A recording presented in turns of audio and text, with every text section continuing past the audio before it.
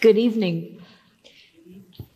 As you can probably tell from tonight's bulletin, our service tonight is a little out of the ordinary. This is what we call our annual instructed Eucharist. There won't be a sermon, but instead we will offer a few brief reflections on why we do what we do in worship and what it's all for. You may have heard the word liturgy used to describe a worship service. What's interesting is that the word liturgy comes from the Greek word for work. So you can think of worship as the work God calls us to do. But what a blessing that this work is nothing like the responsibilities that often consume us the rest of the week. Instead, our work in worship is to gather and give thanks to God and to reflect on our lives with openness to God's Holy Spirit. But we also gather to let God work on us and for us.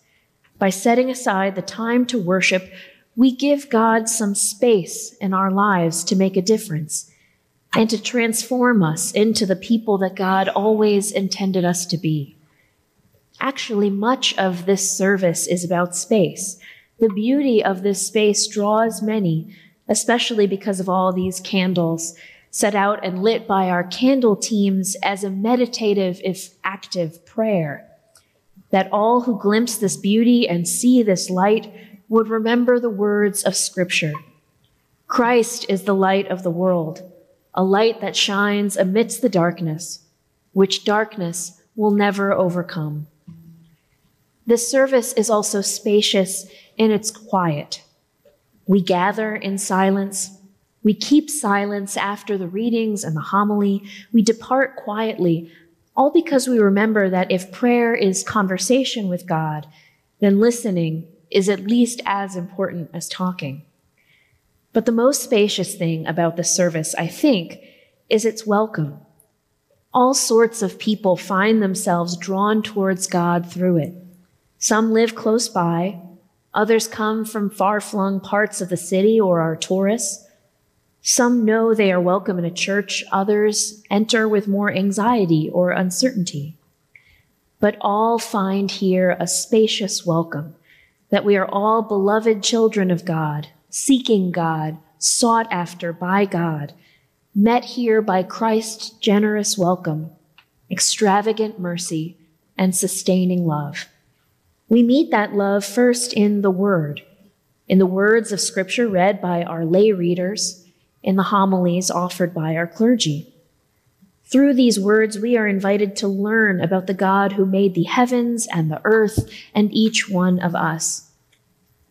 We almost always read from one of the four Gospels at this service, Matthew, Mark, Luke, and John, which each in their own way tell the story of Jesus' life, death, and resurrection.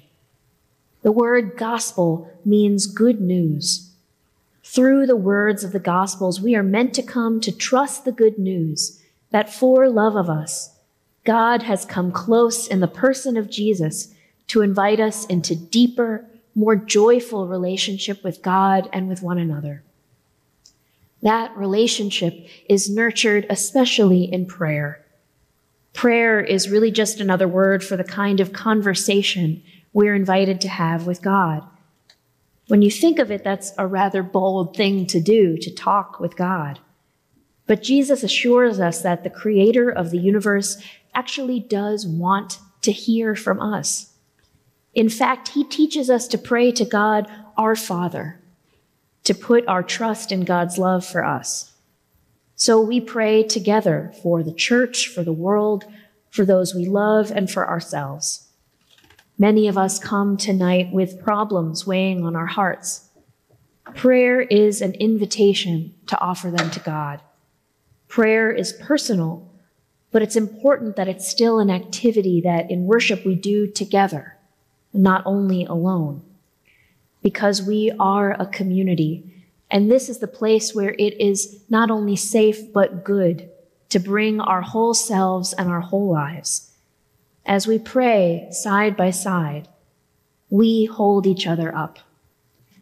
Prayer is also meant to lead us into a sense of peace, a sense of renewed connection with God. Passing the peace is an opportunity to make that visible, to celebrate the grace we have received in Christ, and to recommit ourselves to living in peace with all people. We'll say a bit more about what comes next, but first, let's keep a moment of silence before we continue with the proclamation of the gospel.